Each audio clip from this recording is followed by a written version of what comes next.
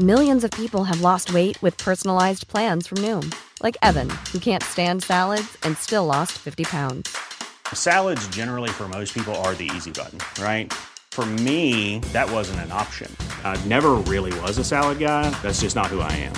But Noom worked for me. Get your personalized plan today at Noom.com. Real Noom user compensated to provide their story. In 4 weeks, the typical Noom user can expect to lose 1 to 2 pounds per week. Individual results may vary.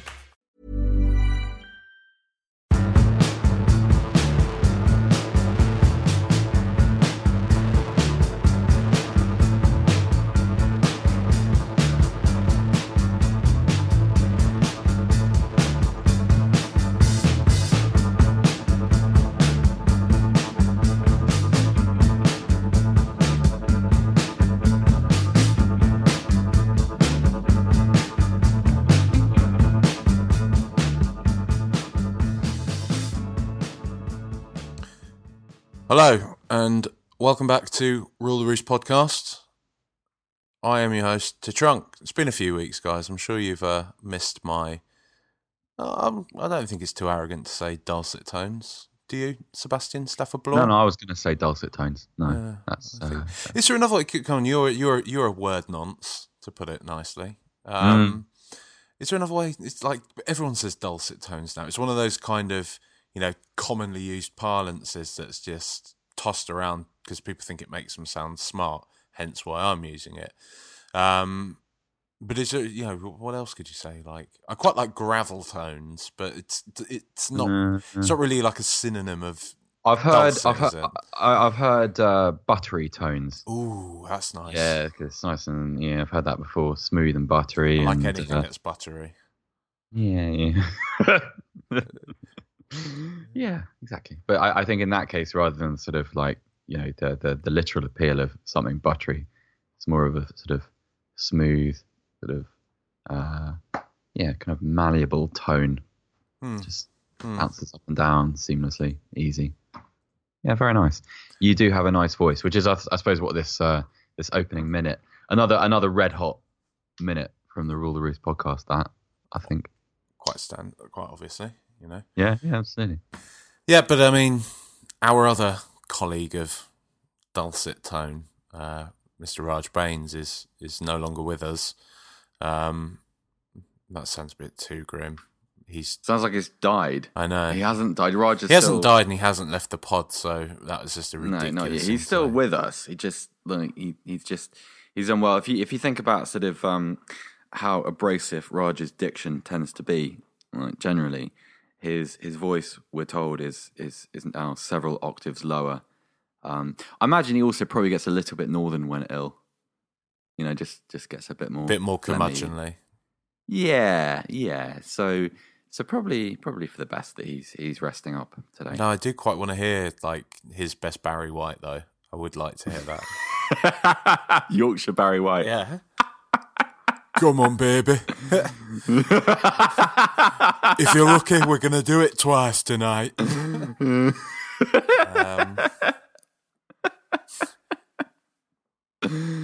do a good Raj. That's excellent. You can see, but he'll never concede that. Sounds fucking nothing like me. Yeah.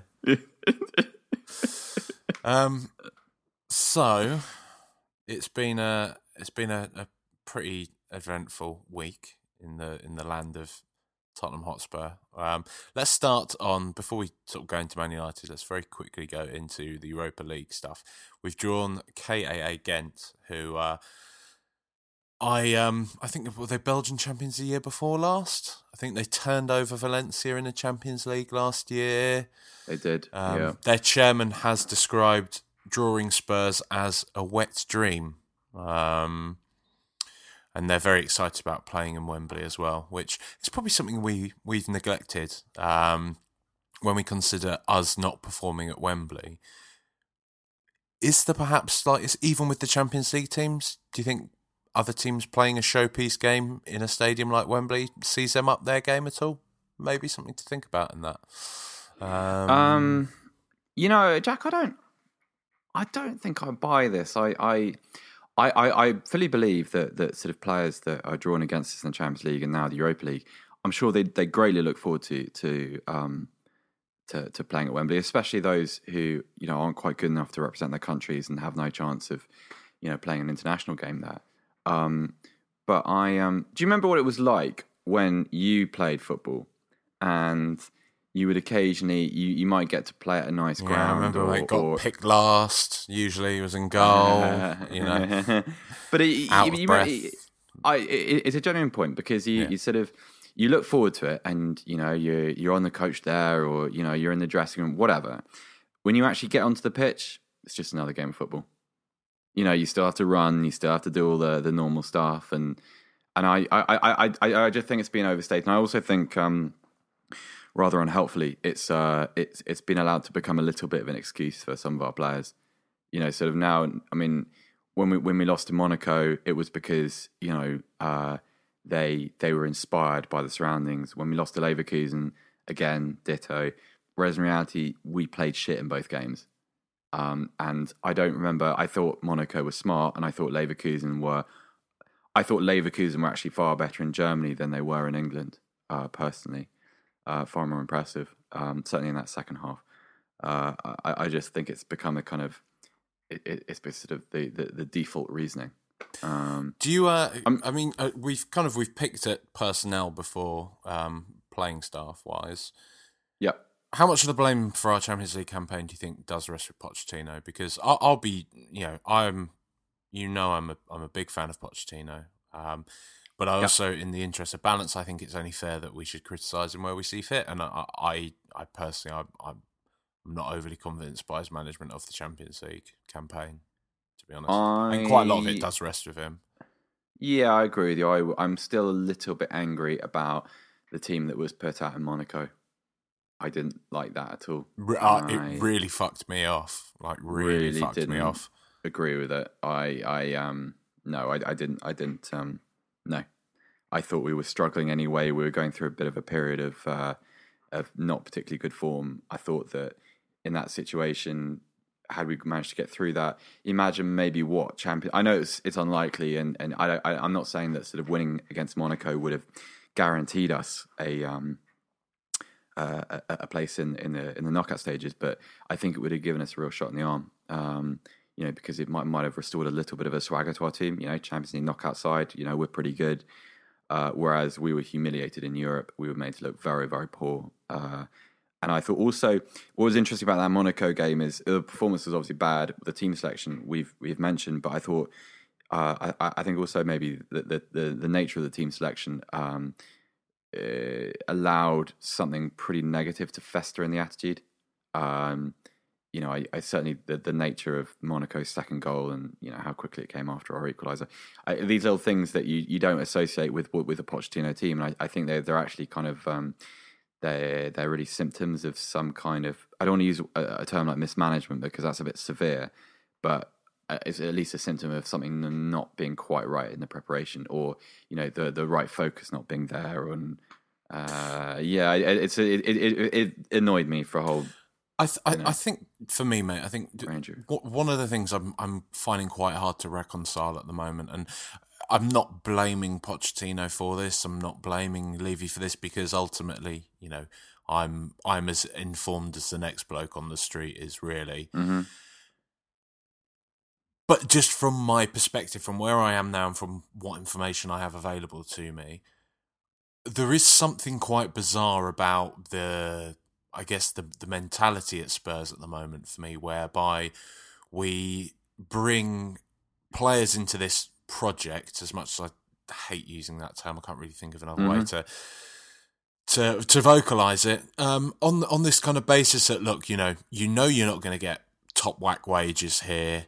We're always going to struggle to compete for the league against the likes of Chelsea, City, United, even Liverpool.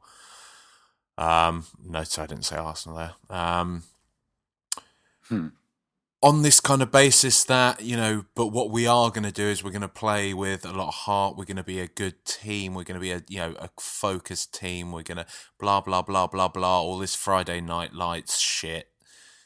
But when we turn up to something like the Champions League, games that players like fucking Kyle Walker want to play in, and they don't get the chance to play in that because what?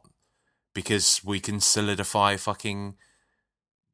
and solidify 5th place in the league, 4th place in the league. What's the motivation for these guys? You know, I just don't really get it, mate. Like, I don't really get what our end game is. You know, because if we do just want to churn out 5th place finishes every single year, then fucking let players like Harry Kane go off and, you know, actually try and succeed somewhere else, and bring in just, you know, you can bring in a perfectly serviceable forward. You can bring in someone like fucking Charlie Austin or something that's going to score enough goals to see us, you know, at least get some. I don't know. Charlie Austin's a poor example. I don't want people to get fucking tied up in me saying we should sign Charlie Austin and sell Kane, because that's not my point at all. But it's like he said it. No, I just think I think we're kind of getting into. I mean, I know there's no place for morals in football, but I think morally, we try to peddle this myth of righteousness a lot over your likes of City, over your likes of Chelsea. But, you know, what are we doing other than securing our place in this kind of second band of the Premier League, making enough money to keep whatever the coffers looking pretty, managing to exert our dominance in the transfer league over the teams below us in the food chain, which is, all natural, but then kind of still moaning about, Chelsea spend more than us, isn't it unfair? Well, but that's it. We could spend more, but we don't, you know, and we're more than happy to see ours poaching players from Southampton, from Ajax, from whoever else. I've got a bit of love for Ajax at the moment because I'm playing with them on Master League. I don't know, mate. I don't really know what point I'm trying to make here, to be honest, as ever. Just that I just feel like we're in a weird state of flux as a club again. It doesn't really feel like, it just feels a bit directionless, mate. That's it. It's like the direction is this. We've got the stadium on the horizon, but there's always something on the horizon for us. I'm getting very bored of being told to look at the horizon. Yeah, you know. Exactly. I've been looking at the horizon exactly for 2 decades, Jack, and I it doesn't matter how. And look, before anyone sort of, anytime someone says something like this, there's always there's a clever guy at the back of the class who raises his hand, goes, yes, but you know. Financial implications, this, and you know, spending capacity, that, and everyone understands that because it's been written about so much that you can't fail to understand it. The point is that at some point there has to be the sense of competition has to prevail because this is a sport and we are supporters, and there has to be something to aspire to rather than just kind of this. It's not a slow death that is hugely melodramatic. It's just a kind of a constant future gazing to the point where it never seems at Tottenham, it never seems to be about the present ever. And look, if in 5 years' time the new stadium has changed all that, then I'll happily take that all back. But I'm very jaded. Well, do you know what it is, mate? Like, if you look at the closest things, should we say, to title challenges is last season, and probably I think it's 11-12, where, you know, Defoe missing that fucking goal line chance at the Etihad, so on and so forth. These kind of 2 seasons, these show me that when we've gotten into these positions, this has been pretty much a happy accident, in that really the intention isn't for us to be up there, because if it were, when we've had the momentum like we've had at the tail end of last season, wouldn't we have a plan to then kick on? If the intention was, I think what's caused my sort of morale slump in the last few weeks is that last season was wonderful. It was one of the happiest of my life, and I the memories I have from it, you know, in the grounds and stuff like that, I'll remember them forever. However, it felt as if within 2 months of their season finishing, or it almost feels like that never happened now. Yeah. Because Pochettino did a wonderful job, and some of the individual performances within that team were you know, unexpected, but also, you know, wonderful, marvelous, over performance. But it's as if this isn't going to turn into Levy bashing. But it's as if it was like, well, that was great. Now try to do it again from the same starting point. And I just think that is that. No, I can handle the things like the wage disparities in the league, and I can handle the disadvantage that we're at against, Chelsea's and Arsenal's and whatever else. But what I hate is the idea that you just we're just going to be this plucky little guy that has a bit of a swing every now and again. We're not going to, the boxer that knocks someone out with a lucky punch and then thinks, well, maybe I'll do that again one day. They don't go back to the gym. They don't go, well, maybe I can improve my footwork and my technique, and maybe I can I lift a few more weights, whatever. We don't do that stuff. We don't have this. We don't have a strategy for the next level. We get up there and we just fall back down. And before we started recording, we were talking about the Redknapp Champions League era. I'm not sure it's counted mini era, and the failure to capitalise on that, because all we really got out of that was a cut price Van der Vaart, wonderful player, loved watching him play, of course, and some memories. We didn't take anything else. We didn't take any sort of any advantage which could be turned into something long term. And now it just feels like it's happened again. I mean, we all understand that there are restrictions forced by the new stadium and the financial obligations to it, but there was obviously money to spend this summer, and in Kodu and Wanyama there were fairly cheap deals, and I like both of those transfers. But then the kind of but we can't afford to spend anything argument falls flat when you I don't even want to say his name. You break your transfer record for that. I mean, that just antagonized me. It was a lurching, well, we've sat on our arse for the entire summer. This is what's left, so we're going to do it. And it is just, you had the chance to do something, not necessarily division changing. We cannot go out and spend 150 million quid like Man United, but we had a chance to do something, and we didn't. We fucked it again. It's a sort of, it's like a very expensive version of Soha and Nelson. It's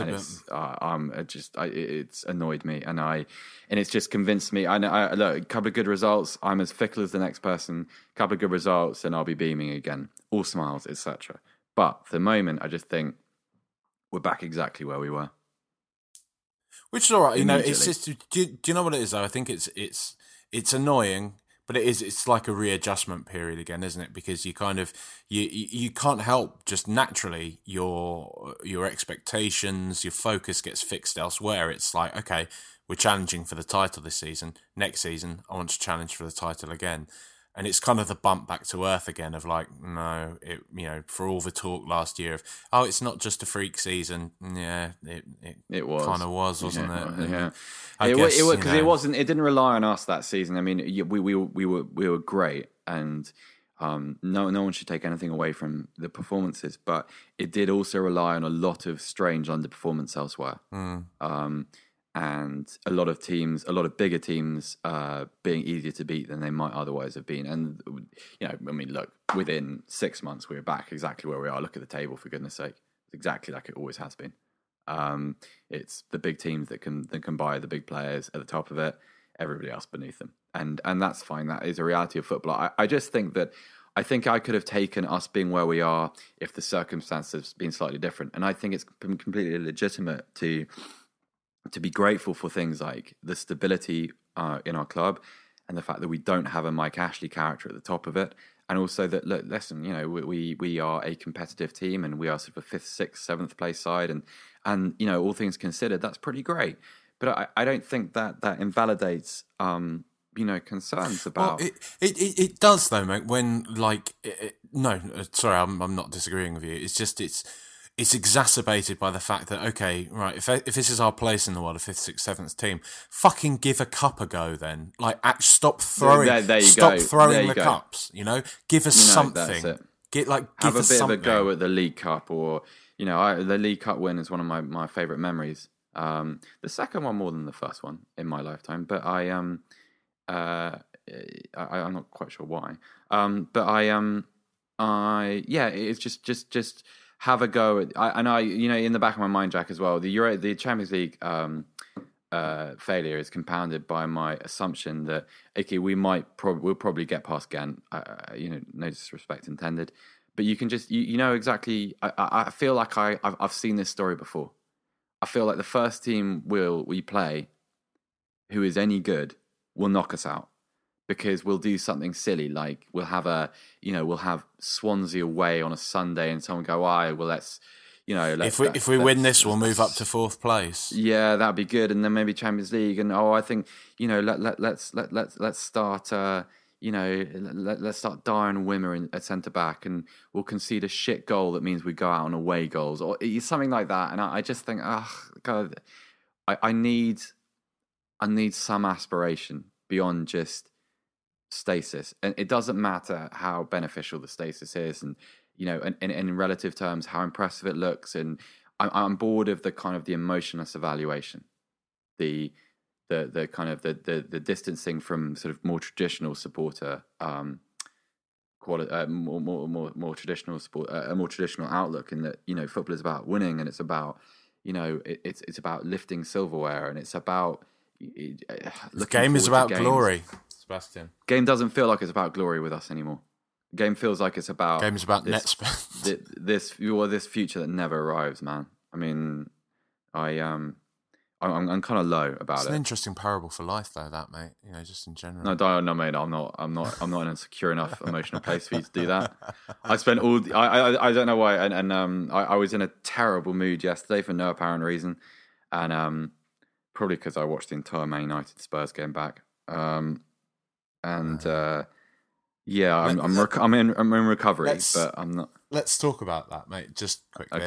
let's give it 5 minutes on Man United. So we're probably not going to say much more than anyone else has said. I've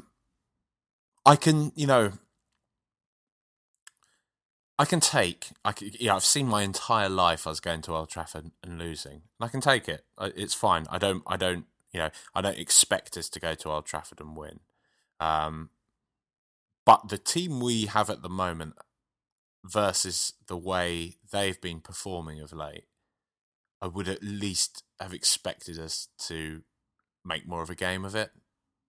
And I just don't really feel like we ever showed up. I like what bothers me massively at the moment, and I spoke to you about this before we started recording, and whatever, people aren't going to agree with me. But when's that ever stopped me, eh? Renegades. Exactly. Wild.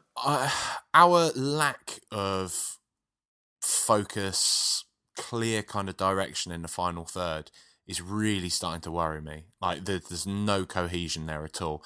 And I even feel that this was prevalent against Swansea. And I know it sounds ridiculous to say of a 5-0 victory, but looking back at even that game, and I haven't done the pod for a few weeks, hence why I'm harping back to that now. But I feel that was one of that completely masked, that scoreline completely masked the nature of that performance, and also just this we've turned the corner shit that kind of came after that. It basically took a dodgy penalty for us to break the deadlock against Swansea, who we didn't really look like bothering up until that point. This is a dirge Swansea side. And then it took an absolutely speculative finish from Son. Again, it's something that I don't feel the second goal was a product of particularly good play from us. It was a kind of 1 in 10, 1 in even 20, 30 type goal from Son to score. And then after that point, Swansea just gave up. None of our goals after that point were particularly well made or brilliant. Eriksen's was a fucking joke. Harry Kane's was just kind of a bit of a defensive error on their part. I don't know. Second was full. They just they didn't want to be there anymore, did they? Really, Swansea. I don't feel that we were that great. And it's great that we can capitalise on a team not playing well and put 5 past them. Of course, that's great. But always nice. But great that Swansea didn't do it against Chelsea. We did play all right against Chelsea, but could have been better. Really, didn't play well enough against Chelsea. Didn't play well against Man United.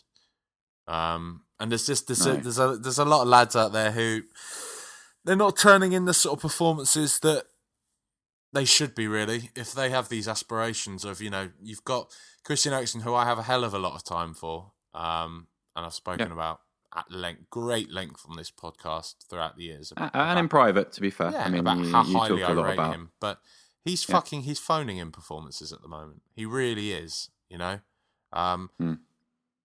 we can criticise Son, for just showing up against small teams, but Eriksen, great. You've shown up against Swansea, mate. Big deal. Like, you've agitated for a fucking contract all summer, and this is the way you're repaying the club at the moment, with these sort of abject, half-assed performances, safe passes. Like, I don't know, mate. I realise this pod is probably very, very negative at the moment, but I'm finding it hard I think it's legitimate, mate. I think it's not. It's genuine. Like, I mean, I think if we were being negative for the sake of provoking a reaction, that's fine. But this is an extension of the conversation you and I have been having for an hour, before we started doing this. So there are lots of for some balance. There are lots of positives. Don't get me wrong. We are a very young, very talented side. We are competing against teams that are far beyond our means, and I fully realise that. Like, we're actually, we are competing with them to a degree. It may not be that we're punching for the league, but we're still going to be there or thereabouts for the top 4 at the end of the season. We're a good football team. We are. I think I'm kind of bored of prefacing everything that we say with this kind of, well, we should be grateful. Fuck that. We're not talking to like a collective football audience full of clubs that have real issues and can't afford to pay for the corner flags every Saturday. That's a given. We know this. I think we can't have this world where, well, we can't complain anymore because we you and I and Raj, we know that we are, as far as the supporter hierarchy goes, we are pretty high at the top and we have things pretty good. We understand that, but it's okay to moan, Jack. Moan away. Okay, well, because we can kind of tie this in. Let's go to some of the questions, because we don't want to cover the sort of questions through our natural moany discussion. And I feel this is a good point on Man United at the moment. Raf Harris at Raf _ well, the last letter of Raf is H and the first letter of Harris is H. So what he's done is put Rap Harris, because he's done that. And then there's an underscore at the end. But he says, although Poch really likes Wanyama, isn't the Dyer Dembele partnership better? Now this is something I've noted on Twitter and sort of a few of the other pods and stuff, that I almost feel that Wanyama's been scapegoated a little bit at the moment, and I don't feel that it's entirely fair. I think there seems to be this sort of general accepted line. Well, there's two kind of schools of thought that are at play here. Number one, that Wanyama isn't at all a progressive footballer, that he's never taking the ball forwards and he's not looking to play it forwards, which, number one, I think is false. And I agree. I think that's false. And number two, that Eric Dyer is Xavi Alonso. That I have a lot of time for Eric Dyer. I think he's a very, very talented player. But this idea that he's going to come in and provide this all-action dynamism to the midfield, I think, again, is false. Yep. I also don't think Dembele is currently playing very well. No, this is it for me. If anything, I would like to see Wanyama and Dyer play together. I think Dembele should be dropped. I don't know. He just hasn't got going. He just doesn't. I thought he was extremely poor against Manchester United. He's been extremely poor for most of the season, mate. I know he's not been fit. He hasn't been right, and I just think we do have huge issues in that part of the field. And I think also, I mean, I know we've had Alderweireld out, and we've had to reshuffle the defence a little bit. But I also think that some of those problems could have been solved had the midfield done a better job of protecting that back four. And they just, I don't know what it is. I'm not a smart enough football mind to explain it, but it's the chemistry is wrong. And whether that's due to underperformance or players like Wanyama is a new player, so you have to allow for a little bit of time for for existing squad members to adjust to him, but it just hasn't been right. And I think also, I think it's a sort of a confluence of factors. Personnel, definitely. Chemistry, yes. Also, this season, I mean, in my opinion, Pochettino has changed the shape of his midfield probably a little bit more than he needs to. That is something that's possibly a little bit more evident from like a stadium seat. I'm not trying to be a snob and not trying to disenfranchise people who aren't able to get to games, but it just looks a bit different to how it did last year. The sort of we seem to be aiming for some kind of, I think Raj called it a rhombus a few weeks ago, and I think that's probably right. But the difficulty is that while we've remained hard to beat, we don't move the ball up the field in the same way, and players aren't kind of reliably in the same positions. And there have been occasions. I remember West Ham game has been kind of ignored because we ended up winning it, and so people kind of ignored the performance. But for a lot of it, it was chaos. I mean, it was bad. I mean, West Ham played quite well, and they sort of but we won that game because of just a series of defensive clusterfucks, rather than because of anything we managed to do. But it was odd. It was completely imbalanced, and that showed itself in the way that West Ham were able to counterattack on us when we lost the ball in their half, but also in kind of the sort of the speed with which we were able to move the ball. It was very ponderous. It was a kind of it felt like a little bit of a return to Andre Villas-Boas' football, because we were shuffling the ball from side to side, and players weren't quite sure whether they were supposed to be carrying the ball vertically or moving it. It was odd, and it's been a little bit of a feature of recent games. It feels a bit wrong, I think. So I mean, the answer to the question, I reckon, is not necessarily, or at least a good answer, not maybe a total one, but is don't. I don't think the personnel matters that much. I think the continuity matters. So I would like to see some kind of, right, we are going with these players as our kind of primary option, and let's just build on that. Let's and not necessarily, it's not a question of, right, we're going to go Wanyama Dembele. It's a question of Wanyama and Dembele, but Wanyama and Dembele doing these things in each game, and the players ahead of them having the same roles. And I just think that stability. If you remember at the end of last season how stable our selection was, and we all knew what each player was supposed to be doing each game, and there were injuries and suspensions, but again, the function of each position was very obvious, and I don't think we have that at the moment. So it feels a little bit like when you're you're playing your whatever Football Manager or Pro Evo, or you're playing Master League, or you're playing career mode on FIFA, and you've signed kind of loads of the young players that are going to come through because they're going to be great,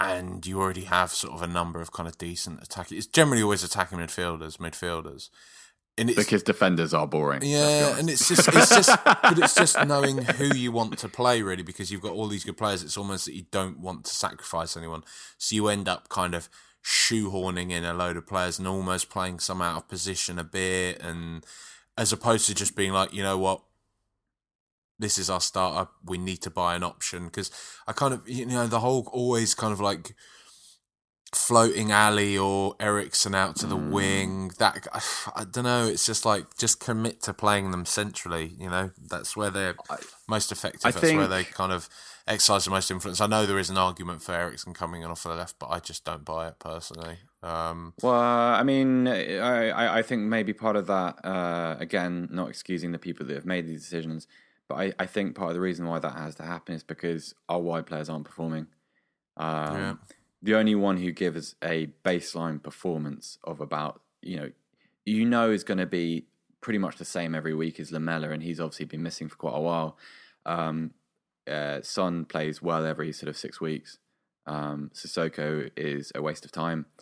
And Kodo not quite ready. I mean, it's hard, and I suppose in that type of situation where you can't rely on those players. I mean, I think also you can't rely on any of those players defensively yet. because they're either naive, lazy, or just disinterested in actually defending or pressing. And so I think shifting Eriksen there or an Ali, you know what you're going to get. You know that they are at least aware of their responsibilities. Whether they carry them out or not is a different issue. But I don't know. It just feels messy, Jack. He seems. I don't, for instance, know how the team will line up tonight. I know that there was a game 3 days ago, and so that's going to factor into it, of course. But even if this game was on Saturday at 3 p.m., I don't know what I'm going to see. You know, I'm maybe Sissoko's going to play. I mean, goodness, you don't. Maybe Ali's going to be dropped into a sort of a deeper role. There's no. I don't know.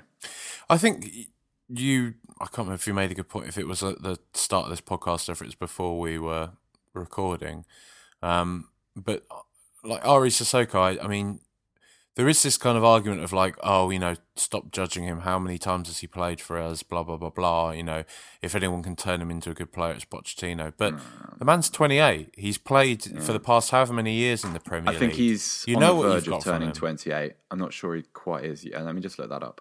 He's either 28 this season or he was 27 when he signed for us. So either way, he's not a developing footballer, you know? No.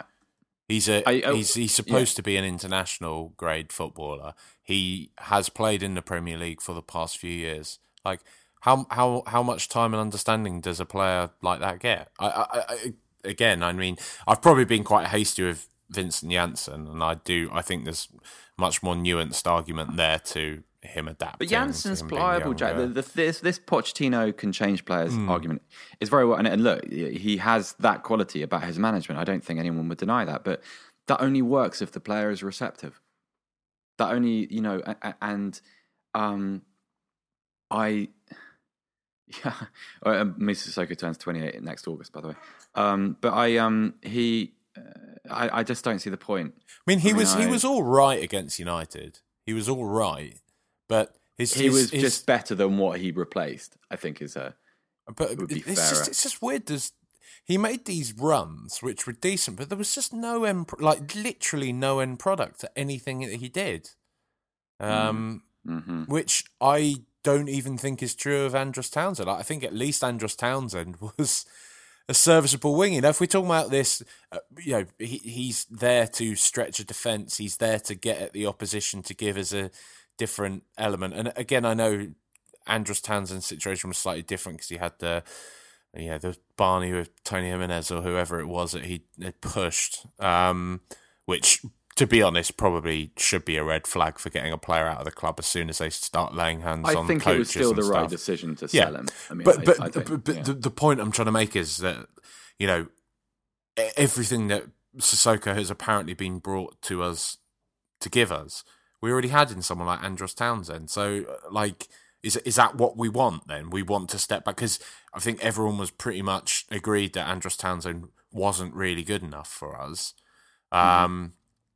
So what is it? So Sissoko comes on because he can run at people and because he can stretch defence. Great, but I don't see what he. I understand the argument in theory, but I don't. Yeah, well, that's it. I mean, I would have sooner paid that money for Wilf Zaha. Definitely, and I don't really like Wilf Zaha. I actually really do quite like Wilf Zaha. He's tearing it up at the moment. But also, yeah, he's playing very well. But also, I think the main point is that if you're going to spend if you had to spend 30 million quid on one of those two players, you'd always go with the younger one because at least you can say, okay, Zaha. There are a lot of stories about Zaha, and you know, he was at least complicit in his inability to make the grade at Manchester United. But at least you say with a younger footballer, you sit him down and say, look, well, what do you want your career to be? You could be this, or you could just be what you are. With Sissoko, if you have that conversation with him, you say, well, do you want to be this? Like, yes, mate, I'm a French international. I earned this, and I've earned this already in my career. And if all else fails and you don't want me here, fuck it. I'll go back to not back to PSG, but I'll go to PSG, who will obviously pay for me. You know, because that is just the way it works. And you know, I think most of us, I've never seen such an overwhelmingly negative response to a Tottenham signing. I'd like to be offered 50 mil from a Chinese team. You know what? Like, even if someone offers 20, I know this is Son part 2. I would honestly, if someone was interested in him in January, I'd get rid of him already, because I don't care. He does not have 4 years to develop, because he is in his athletic prime now. If he's not going to be good now, he's not going to get better when he turns 30. Like, I know people kind of again make this argument his price tag's playing against him, but and lump it in with the same thing as Lamela. But I don't think the situations are comparable. Like, okay, his price tag may act against him to a degree, but at the same time, that's because, to coin one of your phrases, we've paid for that off-the-peg player, right? In this instance, with Sissoko, and we're paying that money for a player of his age, with his Premier League proven experience, whether people choose to agree that school of thought or not. That's what we've paid for. And the fact that he's now having to readjust and he's like not walking into the first team it just makes me question, why the fuck have we bought him then? It's also 4 months. I mean, it's not September anymore, and it's not October. We're nearly in 2017. He was signed in August, and I understand that he hasn't had a pre-season. Fuck off! Like he hasn't had a pre-season because, and this is another red flag, he hasn't had a pre-season because his attitude towards the end of his Newcastle career was so poor that they didn't want him involved in a pre-season. I mean, and that's kind of damning. Oh mate, we could get so many pelters for how negative this fucking pod's been. I don't, mate, but that's fine. But Sissoko's fee worked against him. But Sissoko's fee works against him in the sense that it's a club record transfer, but it's also something that could have been spent on somebody else. And somebody you brought up Lamela, and it's a good argument. But then there's the difference between those two, beyond ages and beyond skill sets, and being ultimately very different kinds of players, is that one was content to reshape himself into a useful component. The other is there any sign at all of an improvement in Sissoko? I'm not expecting him to be a starter. I mean, because he is new and he does, like everybody else, he has to learn what Pochettino wants and he has to learn the physical requirements. That's fine. But is there any sign of any kind of progress at all? I mean, he's going to play brilliantly against Hull, isn't he? Yeah, but what? I don't want to. But mate, I don't want to spend 30 million on a player that can play against Hull. That's it. That's just like, well, we've got Son. We don't need another one that does that.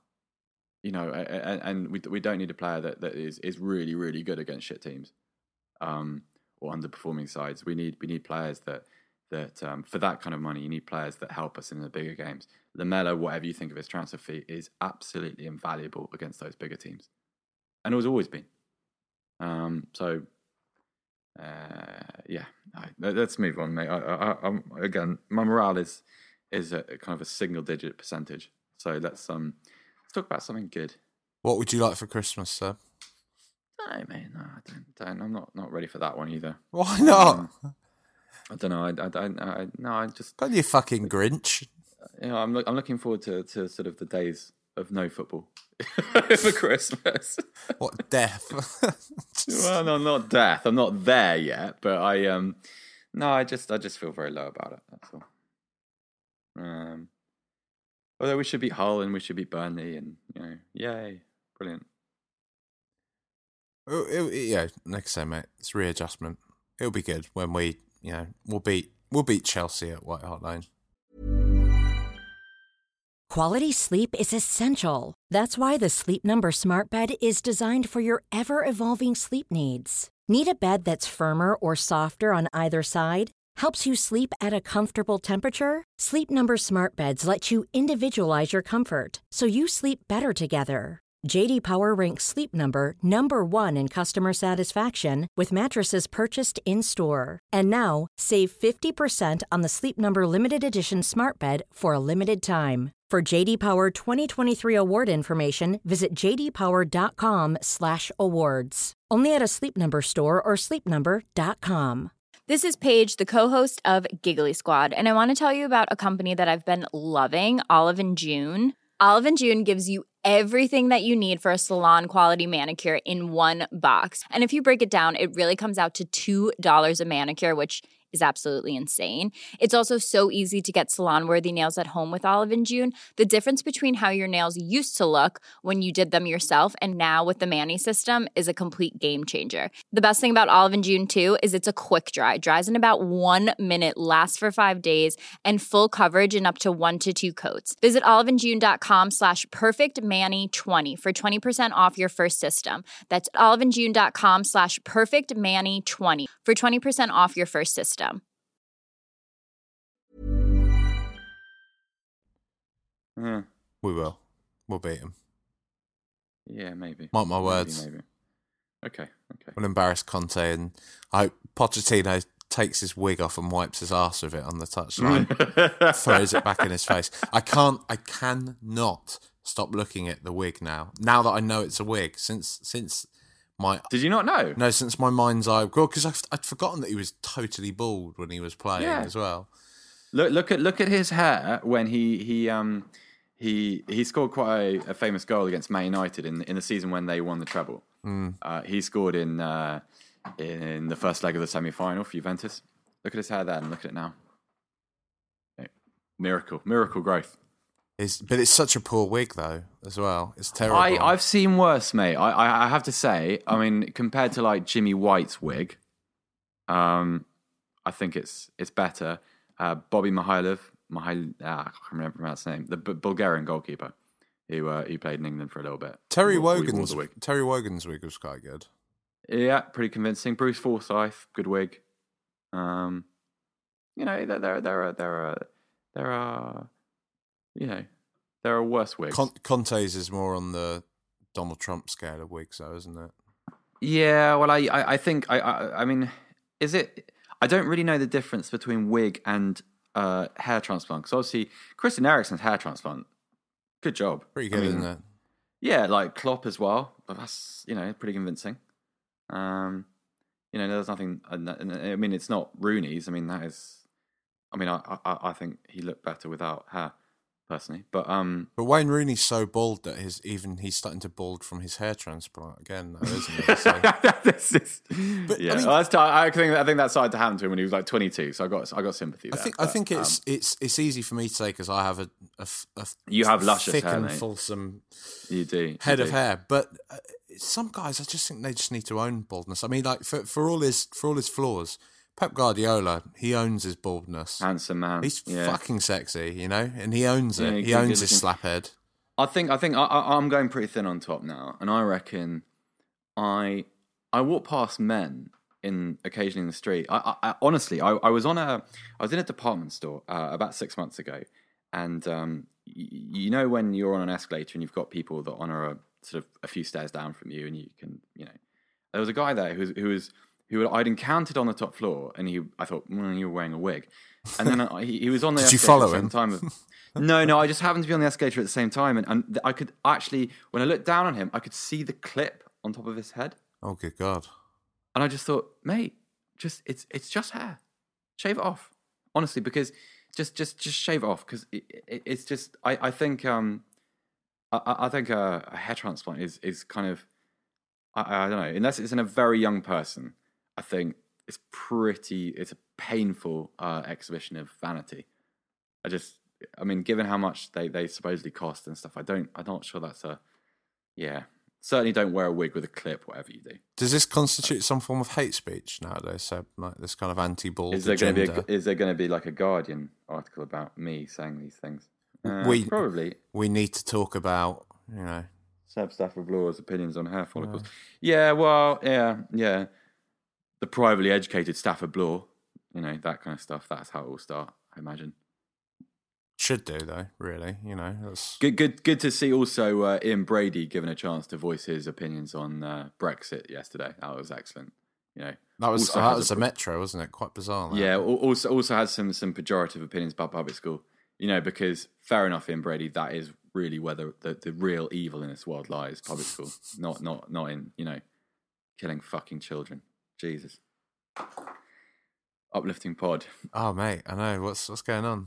How is Ian Brady still alive? How is that? Are you going full bring back the death penalty, Seb? No, not at all. I just I just remember this guy. I remember 20 years ago, he was intent on starving himself to death. Yeah. We should probably pick this one up a bit, mate. We're on Ian Brady now. Okay, you're on Ian Brady. We're talking about Tottenham's Patchy Foreman. We've moved on to Brady. Yeah, okay. Anyone else? Harold Shipman, Fred and Rose West. Do you want to? Anything to say? No, I don't have anything to say about them. Apparently, Rose West is. She wanted to release a cookbook last year, and understandably, the courts said she couldn't. Good. I think that would be terrible. I mean, that would just be profiting off. I mean, I don't know whoever thought that could. I don't have words for that, mate. That one. I read a book about Rose West. It's pretty scary stuff they do. Yeah, mate. It's pretty awful. Frightening. Pretty. Just a different level of evil. That. It's not. I think we need to talk about something else. We have plummeted. Raj would be right. This is where Raj would be extremely useful because he'd be, you know what he'd be saying right now. Just back on topic. Something old cunt. That kind of stuff, and that would be very. So have you seen anything good in the cinema, Jack? I have. I saw an advanced preview of a film called Lion the other evening. Yeah. It's brilliant. Absolutely fantastic. It was a kind of Indian stroke Australian production about a child in India that gets lost. He essentially gets locked on a train, on a long distance train, drives them across the country. It's based on a true story. Drives them across the country, and he gets dumped out in the middle of nowhere. He's only about 3-4 years old, and obviously just gets taken for whatever, a street dweller, and ends up, being adopted by an Australian family. Oh. Through, via an orphanage, so on and so forth. Ends up getting adopted by an Australian family, and then cut to 20 years later when he's kind of, for all intents and purposes, a young Australian guy now with very little link or understanding of his, Indian backstory, his heritage, and just starts to have flashbacks and remembers that pretty much what happened to him, and it's kind of about his journey. This man's journey to find his family, his lost family, and it's based on a true story, and it's spectacular. It's a really, really good film, and it's I don't even feel it's just spectacular in that kind of way. For you've kind of got your privileged Western audiences that watch films like Slumdog Millionaire and say like, "Oh, wasn't it great to see what's happening over in India?" It's not really so much trying to make as big a point as Slumdog is. It's just a very raw human story about. You'll see towards the end of the film what is obviously still quite a big issue and something that quite a few people are working towards. Sort of like the homelessness of children, and the kind of support networks that are provided to children in certain places, and so on and so forth. But it's from top to bottom. The production of it's beautiful. Like, it looks amazing. The acting's brilliant. It's one of the best films I've seen this year, by far. So I would urge anyone to go and see it, basically. So it's called Lion, and it should be. I'm not sure when it's out. I went to an advanced screening. Just, I don't know if I'd mentioned that already. But yeah, it was good. You saw Sully, didn't you, the other day, mate? Saw that last night with my girlfriend. Yeah, we enjoyed it. It's very well done. Obviously, everyone knows the story, and but it's not sort of, if you're going there expecting a kind of 90-minute portrayal of the actual thing, the actual event, then it's not really the film for you. It's about kind of all the stuff that happened to him afterwards, and the sort of obviously it's quite rare for an air crash to happen, and for a pilot and his co-pilot to then be questioned about it and their actions, and which decisions they took at which critical moments. It's very interesting because it's actually it's basically built around a conflict between the Americans investigative board. Jesus, it's quite early and I haven't had any coffee. And the pilot Sully, who is obviously saying, well, no one's ever trained for this kind of scenario, and no one ever plans to ditch in the sea, and I lost both my engines at a lower height than any pilot in history, and the conflict is based on the board who keep running simulations which show that he could have safely landed at this airport and that airport, and well, why didn't you just do this? And I want to be careful to kind of not to ruin any of it for anybody, but it's very compelling. It's not sort of heavy cinema. It's not going to make you think, but it's it takes you sort of inside the anatomy of what actually happened, and it's you'll leave having had a good 90 minutes. I don't really like flying as it is, then, mate. So I No, but it's one of those films. If you were to fly, you want that guy as your pilot, I reckon. I mean, he's a pretty talented guy. I mean, because actually, I mean, Jen and I were talking on our way back from it about the sort of, if you're going to land on water, I'd imagine it's kind of like, the re-entry procedure when you're coming back from space, when one is not, when like you and I do it every other week, but sort of if you get it sort of a degree wrong in either direction, either too shallow or too steep, you obviously skip off the Earth's surface or disintegrate. And I imagine water is much the same thing. If you fuck that at that kind of speed, you're either plummeting into the Hudson River or you're skipping off into downtown Manhattan. Both of which are pretty disastrous. So it's an amazing thing that he did. No, I recommend it. So very solid 7 out of 10 film. Good, Sully. I'm genuinely going to go and watch Bleed for this in about 10 minutes' time. So that's boxing, isn't it? That is boxing, mate. You know what you're going to get, don't you? It's punching. Yeah. Villain. Someone will win. Based on a true story again, though, isn't it? It's I can't remember his name. The boxer that was paralysed, wasn't he, in a car crash, and it's about him fighting, coming in. Yeah, back something like that. Fight, punch someone else. Yeah. Angry. I think you must have to have a lot of anger. You haven't had a good few weeks at work, so I think that is the perfect film choice for you. Maybe, yeah. There's some sort of, with its redemptive properties and the kind of, the violence. Violence is always kind of cathartic in boxing films. So I quite fancy watching something like action, just something bollocky, like a Jack Reacher film or a Bourne film. Something that you can just sit and watch.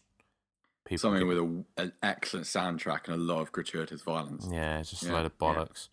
Yeah. But yeah, I'm sorry, everyone, if you felt this podcast was a bit negative today. It probably was. But, send us an abusive tweet or something and get over yourself. You can send those abusive tweets to @RTR_pod. You can listen to all the previous episodes of Rule the Roost on Acast or on iTunes. You can also download them, I think, or listen to them on the embedded player on the website at www.rtrpod.com. The future's not bright and the future's not lily white. Just accept the fact that forever and ever and ever we are going to be nothing. And after we've been nothing, we are just oblivion. It's okay, because everyone stopped listening by this point. It's all right. They've all gone off for a cry. Bye.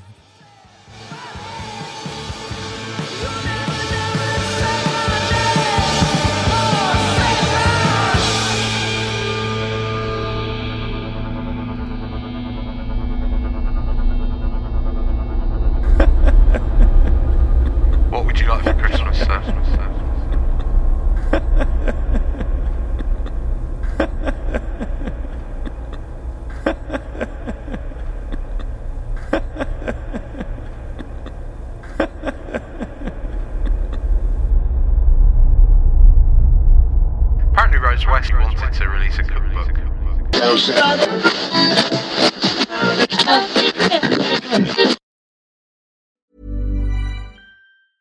Even when we're on a budget, we still deserve nice things.